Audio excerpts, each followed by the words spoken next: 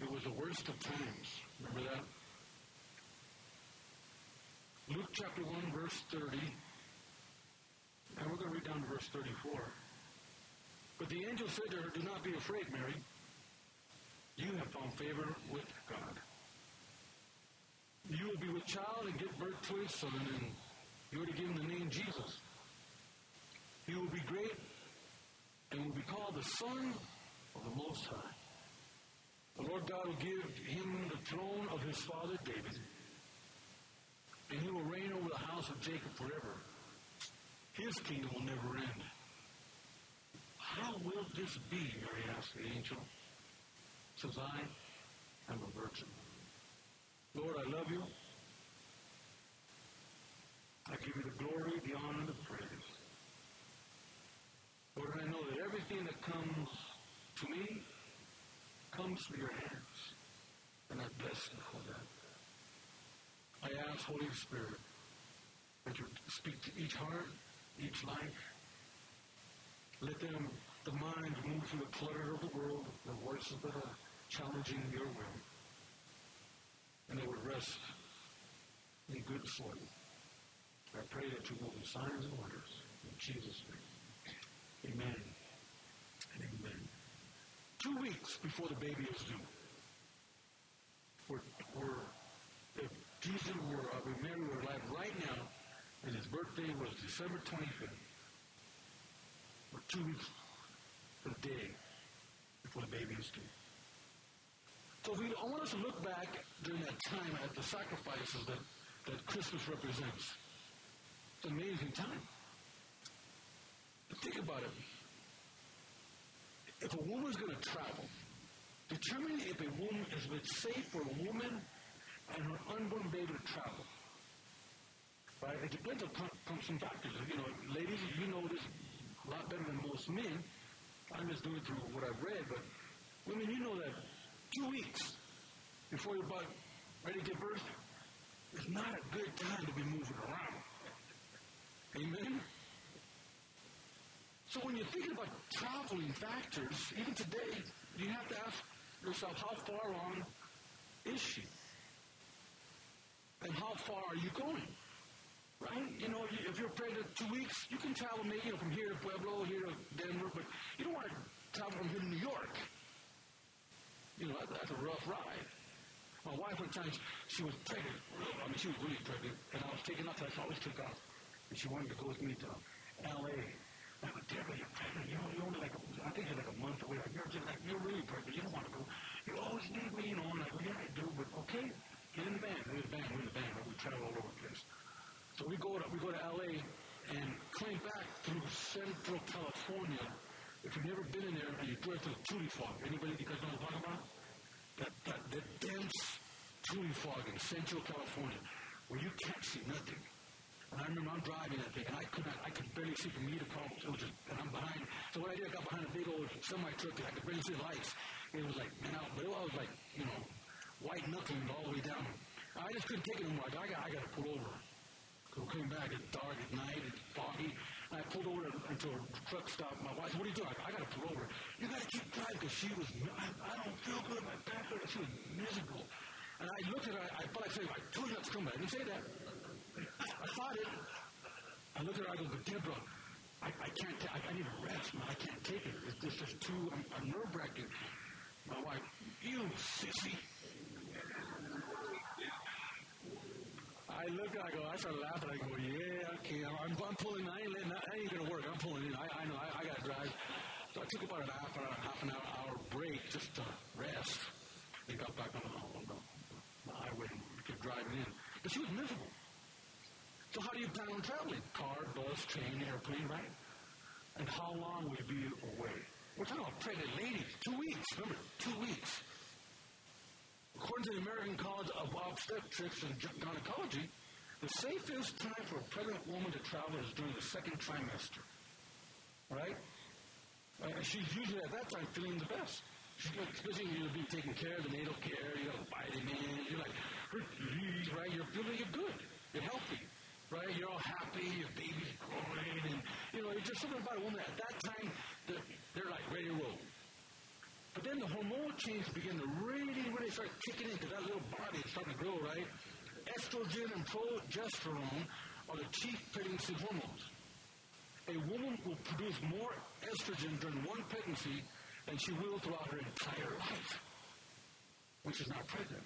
I mean, so the woman's body is like really changing. So guys, when your wife's pregnant and they're acting crazy, let them act crazy. They deserve it. They have a right to. Amen. I mean, things are happening. Like, okay, I'm sorry. You just let it go. Be cool. Right? So, not only that, a pregnant woman's entire posture changes. Right?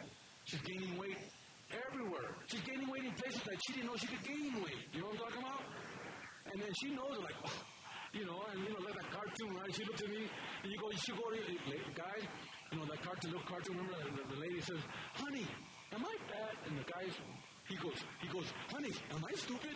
No, he ain't gonna answer that question, amen?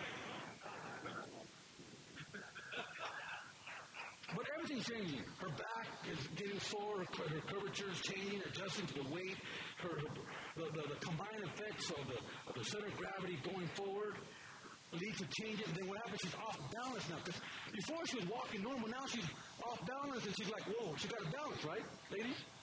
Like, well, that's why they walk when they walk. Well, they walk because they got a balance. Right? I feel, thank you, Lord, that I'm a man. During the second trimester of pregnancy, the mother's heart at rest is working 40% higher than normal. It's just resting, just sitting down. Her heart's why? Because she's doing all this stuff. During the pregnancy, the amount of air moving in and out of the lungs increases by 50%. So people, pregnant ladies, I'm tired because you've been working hard. Estrogen going right, your heart beating, you're breathing more, you're getting a workout sitting down. 2 weeks before Jesus is born, there's Mary. At this time, the shepherds were in the field. In Luke chapter 2, verse 8, and there were shepherds living out in the fields nearby, keeping watch over the flock at night. And an angel appeared to them, and the glory of the Lord shone around them, and they were terrified. But the angel said to them, do not be afraid. I bring you good news of great joy that will be for all people. Today, the town of David, Savior has been born to you. He is Christ the Lord. So during this time, they're out there, remaining outdoors under the open sky with their flocks. There was this commonly done thing to keep the flocks from straying. Shepherd would spend the night.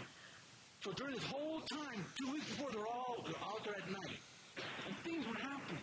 Remember, they were seeing different things in the sky taking place. And I'll talk more about this later, but you have to understand, they didn't have TV. They didn't have radio. So one of the things that was very common to men and women at that time is they would lay and watch the stars. That's why they seen things that we never would see. They had no light like ours, so everything was black, and they could see things, and they could tell things, and there was patterns and different things that we never ever think about. Why? Because we don't take the time. How long was the last time we laid down for an hour or two and looked at the stars? We don't do that. The only stars we look at is on TV, the Voice, and all the other kind of stars. Yeah, so America's greatest dummy. The shepherds spent the night with their sheep. Let's keep reading. This will be a sign that you will find a baby wrapped in clothes, lying in a manger. Suddenly a great company of heavenly hosts appeared with angels, praising God and saying, glory to God in the highest, and on earth peace to men whom his favor rests. When the angel had left them and gone to heaven, the shepherds said to one another, let's go to Bethlehem and see what's happening, which the Lord has told us about. See, the shepherds, they were outcasts of the Jewish population.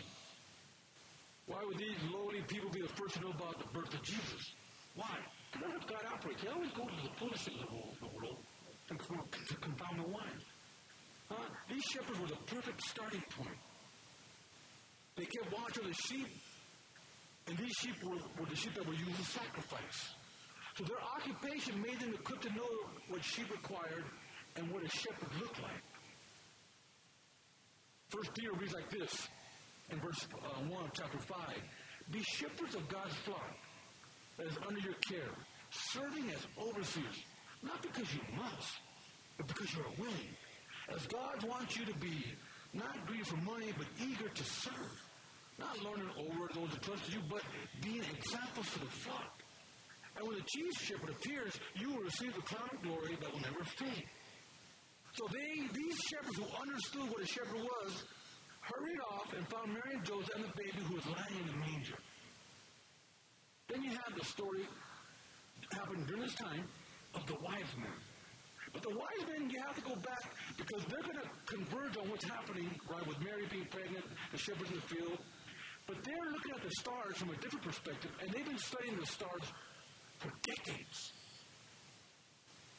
Matthew 2:1-2. Now, when Jesus was born in Bethlehem of Judea, the date of Herod the king, behold, there came wise men from the east to Jerusalem, saying, where is this born King of the Jews? For we have seen his star in the east and are come to worship him. Now, the estimation is that these wise men have been traveling and Jesus has been born, and it's about a 2-year trek, so it could be anywhere from a year to 2 years later that the wise men arrive in town. Because you see the stories in the car that the wise men are there at the birth of Jesus. No. He was already anywhere from 1 to 2 years old when the wise men came into town. But they include 3 classes of people. You had astrologers, Chaldeans, and soothsayers. So in the book of Daniel, the astrologers are called magi, or they're grouped with the magicians and the sorcerers. Chaldeans were advisors to the court of Babylon with responsibility to interpret dreams. These people had giftings. The word wise man in the original comes from the word hakamim, which actually means medicine man. The Chaldean medicine was a branch of magic. The wise men of Matthew 2:7 came from the east. It came from Arab, the we consider right now modern-day Iraq, the land of the Chaldeans. Iraq, Iran, if you go there, Iraq, Iran, Afghanistan, all the stands were the Persian Empire, all the way to India. Right? So the Greek historian Herodotus, writing in the 5th century BC, identified the Magi, and this is important, as a case of the Medes. Now, I'm getting a little deep, but it'll hit you when you're reading your Bible later on. These Medes had a priestly function in the Persian Empire. Wise men. So these wise men, this is a technical description, who are adept at magic, divination. In the ancient world, they had a different type of knowledge. And their interpretation, people looked at them as if, like, from awe, like these people were, like, smart. It's like when you run into a professor or some kind of neurosurgeon or like, well, that guy's smart, Like, what's the guy, ran for president? Ben Carson. That's a smart dude. He mastered brain surgery, and he separated twins at the head by hand. He's a smart guy. So they were kind of like that. They were looked at like that. Are you with me? Moses learned of the wisdom of the Egyptians, which came through the wisdom, the teachings of the Magi. Daniel mastered the learning of the Chaldeans. You can read it all in Daniel 1:4. Astrology, magic, sorcery, and interpreting dreams. So this story stretches our imagination when we're told that something brought them to Jerusalem. These Magi. Matthew 2:2 reads, saying, where is he that is born King of the Jews? For we have seen his star in the east and come to worship him. Now think about this. We look at it like, how could that be? Here are some Magi in the east. Why would they come to worship him? Because these people looked at the stars. Now, I've been doing study, I mentioned this years ago, but I'm going to give you something here. It blew my mind. It still does. They found in the 1900s a device in a shipwreck in the Mediterranean Sea. It was called the Antikythera device. And they had this device, they put it in an case, and they encased it, and they displayed it, and they found other Roman jewels and and statues and art. But they did not know what this device, but they kept it there. And it wasn't until 1951 that it began to unfold it. And it wasn't until very recently, in the past several decades, that they actually figured out what this device was. Now, this device, the time period that it came from was 200 years before Christ.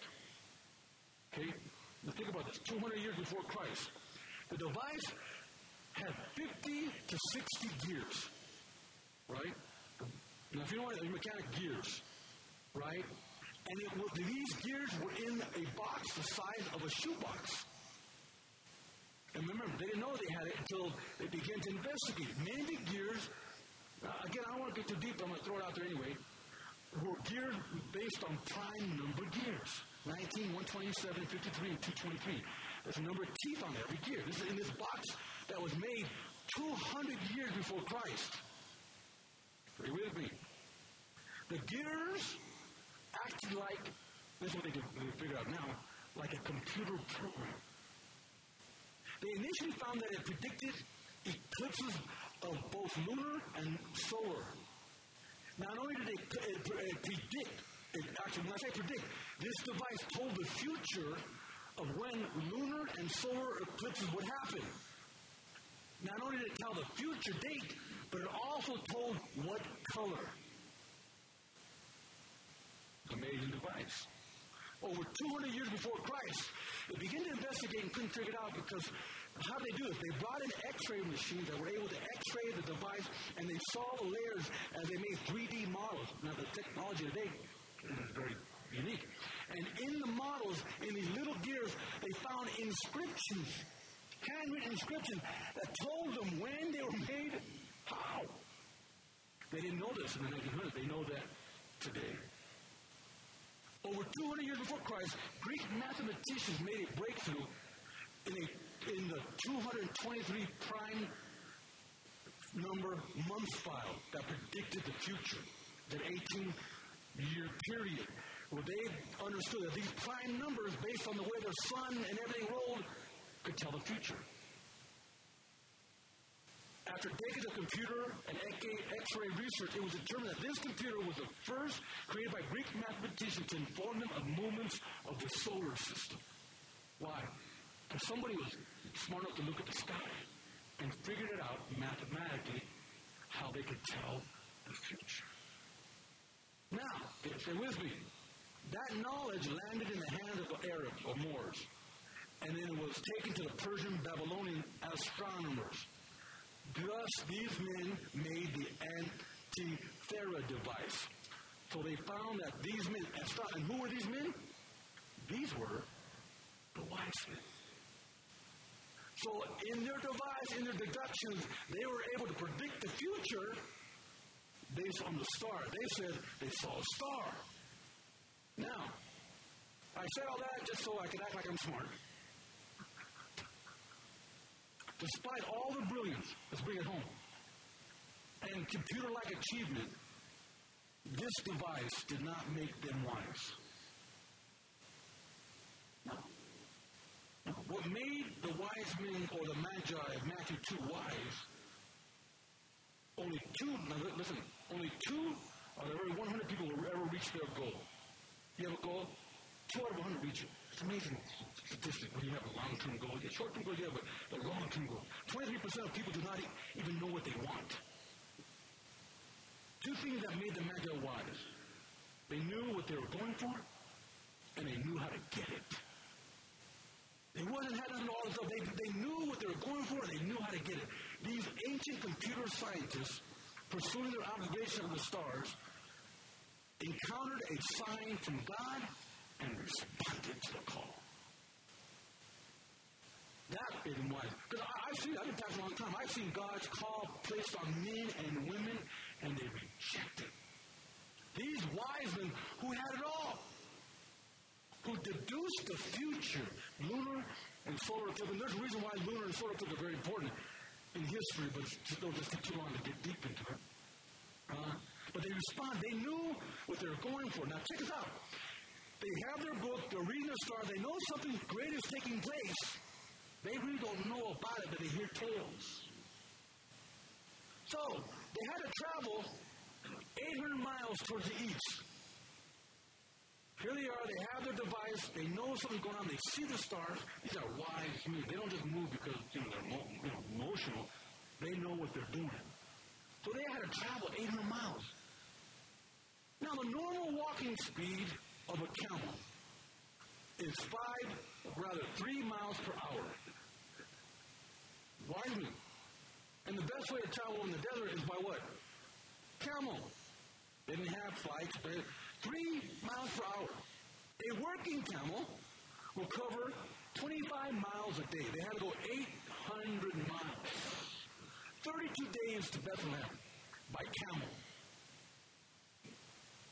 See, they know where they were going. Do you know where you're going? So that's the question. Here we are on Christmas. We're celebrating Jesus. We're going to lift up the King of Kings and Lord of Lords. But you know what? Most people do not know where they're going with God's call in their life. They don't. Oh, I love Jesus. I go to church. Oh, and they want to get involved, and they get involved. But there's so many things going on. They get sidetracked. It's like you're on the freeway. They take you too many off-ramps when you're on the freeway to your calling. You know where you're going. See, they knew how to get it. Not only did they know where they're going, they knew how to get it. See, the call of God is very simple. It's just like those camels. It's one step at a time. So we don't want the one step at a time. We want the whole itinerary. Not only do we want the itinerary, we want the budget. And then we have conflicting itineraries. We have God's itinerary that we want and He'll give you. Then you have your itinerary. Conflicting itineraries. You have your reality of an itinerary and God's imaginary itinerary, because most of us, even I, really don't know where God's going to take us at the end. We do know this. I know this. I may not know exactly where He's going to take me, but I know I'm on the right track. And that's all you really can know, because when you're taking when your God's will is one step at a time, you can never really know where He's taking you. And so people hate the one step at a time camel movement. They want to see the 3D, 4K television screen image of the call. It doesn't happen. It just doesn't happen that way. One step at a time by camel foot. So in essence, these wise men, who were wealthy by profession, were the smartest of their breed, who had the sciences down, knew they had to sacrifice to get where God wanted them. So their wisdom came not from their knowledge, but from the action that they took. Their wisdom is seen in their sacrifice. Now listen, I've never rode a camel. Anybody ever rode a camel? I rode a horse, never a camel. And a horse was a trip. I don't know, I can't, because he's a horse, you know what I mean? You can get going. I was on a horse one time, and something hit the belly, and that horse started right, and I went forward. I flew. That was a trip. But a horse would get going. A camel, 3 miles per hour, with no DVD. You know what I'm saying? It's like, man, 3 miles per hour. And where you going? Oh, we see the star.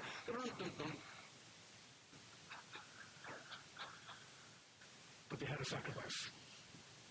So Joseph had the same dilemma. He was a wise man. The quality that Joseph displayed during Mary's pregnancy, I mean, are you kidding me? Joseph believed God, and he obeyed God. He didn't just believe God. Oh, I believe God. Can you obey? It's the difficult part. See, it's the easy part when you go, oh, I obey God. But listen, God always works through man. And that's where the collision takes place. And I tell everybody, the way you can avoid God's confidence on secret, all you got to do is remove me. You get me out of the way, then you can do anything you want.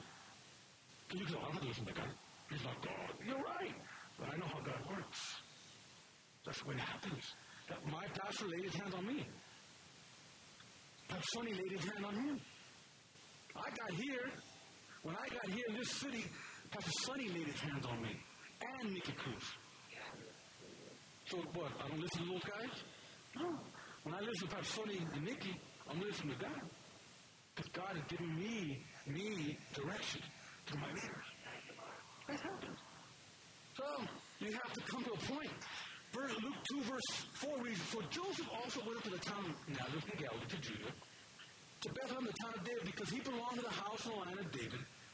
He went there to register with Mary, who was pledged to be married to him as an expecting child." Well, and was an expecting child. So here they are. Joseph, imagine Joseph. Here he's got a woman who's pregnant from another man.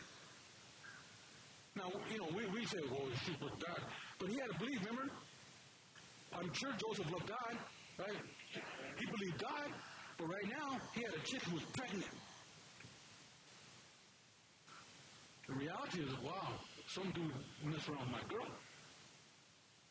But the thing about Joseph, he knew what he was going for, and he also knew how to get it. I believe Joseph, now imagine it was pretty heavy, but Joseph perhaps made one of the greatest sacrifices for any man. Joseph sacrificed his manhood. Come on, fellas. How many of us would have, we all would have told Mary, you got to kick rocks. You got pregnant, my God. Yeah, right, okay. You know what I mean? But Joseph, no, I'm going to believe you, Mary. I love you. I'm going to believe you. And then God spoke to you. And we've all been spoken to God before. You know how when you get spoken to God, then the next thing you go, was that really God? They get a doubt. Did that really happen? Don't you think Mary went to that? Was that really God? And she gets pregnant. 2 weeks. You go, man, God, how did this happen?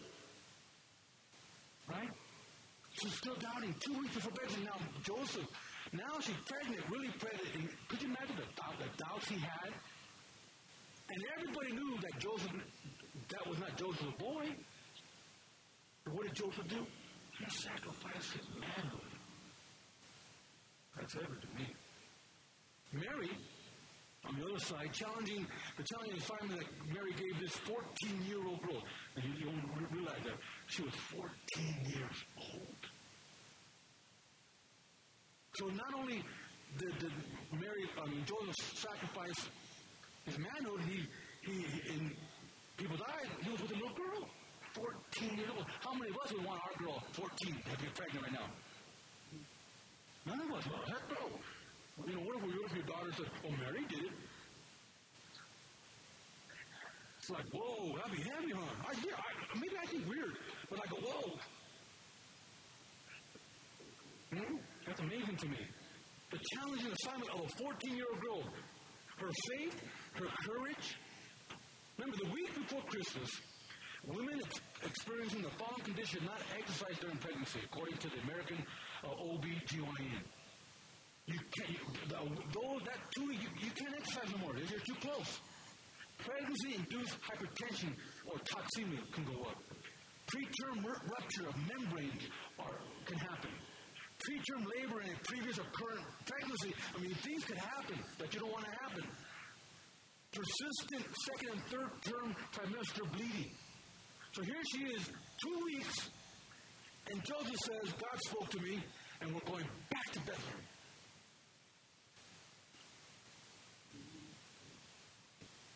Her faith, her courage is challenged. Her trust in God during the most difficult times is evident. Mary risked much in order to obey God. Her decision to see this through was one of the biggest acts of trust and love for God. Ladies, how many of us or you would travel like that? And we're not talking about a car. She was right on a donkey. Could you imagine being pregnant 2 weeks? Going to Bethlehem. That's mind-blowing to me. Luke 1:26. Let's keep reading. I'm almost done. In the 6th month, God sent the angel Gabriel to Nazareth, a town in Galilee, to a virgin pledged to be married to a man named Joseph, a descendant of David. The virgin's name was Mary. The angel went to her and said, "Greetings, you are highly favored. The Lord is with you." Mary was greatly troubled at his words and wondered what kind of greeting this might be. But the angel said to her, "Do not be afraid, Mary. You have found favor with God." Stop. So you ever notice? Let me tell you something. Whenever you find favor with God, favor always comes through the avenue of trouble. In other words, God wants to give you favor. Say, I want favor. You want favor? okay, you got to go through this trouble because the favor's right here. So we think, give me favor. Give me favor. No. He said, you want favor? The favor goes to the trouble, and it's right here. See, once you pass the test, like I was talking about Pastor James, there's nothing greater than test of faith. Once you pass the test, favor is the reward. Now, years ago, I shared with you where people were offering me, another ministry wanted me to go to Texas and start another church at Leafwood Gardens. And at that time, it was looked pretty good. Church building, house, salary. We sound know the guy who offered it to me. Right? And I was going through it. I said, oh, man, it's tempting. But you know what happened? I asked for God's favor. I asked for God's favor. I said, okay. So I went through this test. And I rejected it. I went through all kinds of changes. Right? And I remember, after that happened, I'm in Chicago, Illinois, a bunch of pastors, 30 pastors in a room, a little bit smaller than this, we're on a circle, Pastor Sonny's there. I'll never forget, I hold on to this. He goes, Pastor Al. I'm like, oh, what do I do now? He goes, Pastor Sonny. Go. You see that man right there? And for all these pastors, that man is faithful. That man is loyal. But if I had not passed the test, what would he be saying about that man? See, I prayed for favor, and I got it. See, she's highly favored, and she had to get on a donkey, pregnant, from someone she never met, never touched, and have to convince her husband to be that everything could be all right. Then you can get favor. This wise man was actually a young girl who sacrificed her reputation. Think about what people were saying about Mary. Oh, yeah, right. God got her pregnant. You whore. Come on now. Do you think anybody believed that God got her pregnant? I mean, Joseph had a hard time believing. Do you think anybody really believed that? She had to sacrifice her reputation. Joseph sacrificed his manhood. The wise men sacrificed their wisdom and follow something. Mary sacrificed her reputation. Luke 1:38 reads, I am the Lord's servant, Mary answered. This is what we all need to say. May it be to me as you have said. Then the angel left her. So here we are in Christmas time, as I close. What's your sacrifice? What are we going to sacrifice?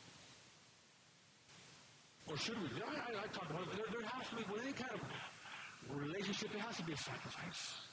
Especially what we're talking about, the call of God on people's lives. It doesn't come easy. The Magi endured a grueling journey for the privilege, now listen, of giving gold, frankincense, and myrrh. Not only did the Magi know where they're going, they were willing to go there, they brought an offering. So I was always asked myself, how in the heck did Mary and Joseph survive? Well, they got funded by the Magi. They chopped off the most valuable minerals and spices and perfumes of the day. Gold, frankincense, and myrrh.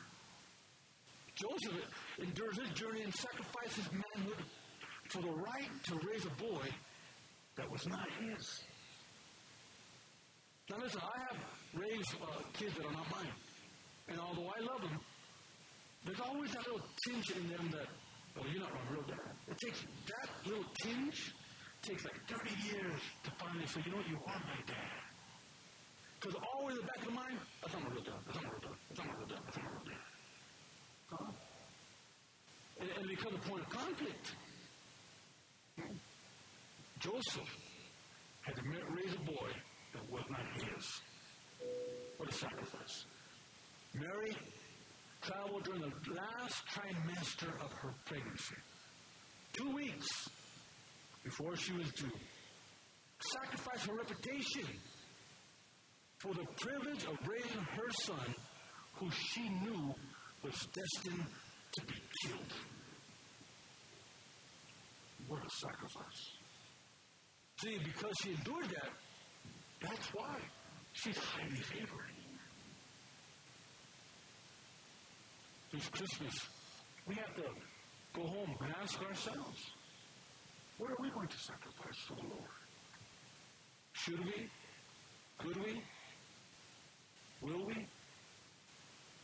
See, I enjoy Christmas. I love the lights. I do. I love all the fanfare. I have the food. It's not the food, you know what I mean? The food. I love all the tamales and everything. However, let's not let that drown out the reality of what God is doing in our lives. What is God doing in our lives? What is God doing in our ministry? He will only do to you what you agreed to do. The Magi agreed to take this journey. Joseph agreed to believe Mary. Mary agreed. So whatever you say, let it happen. I want every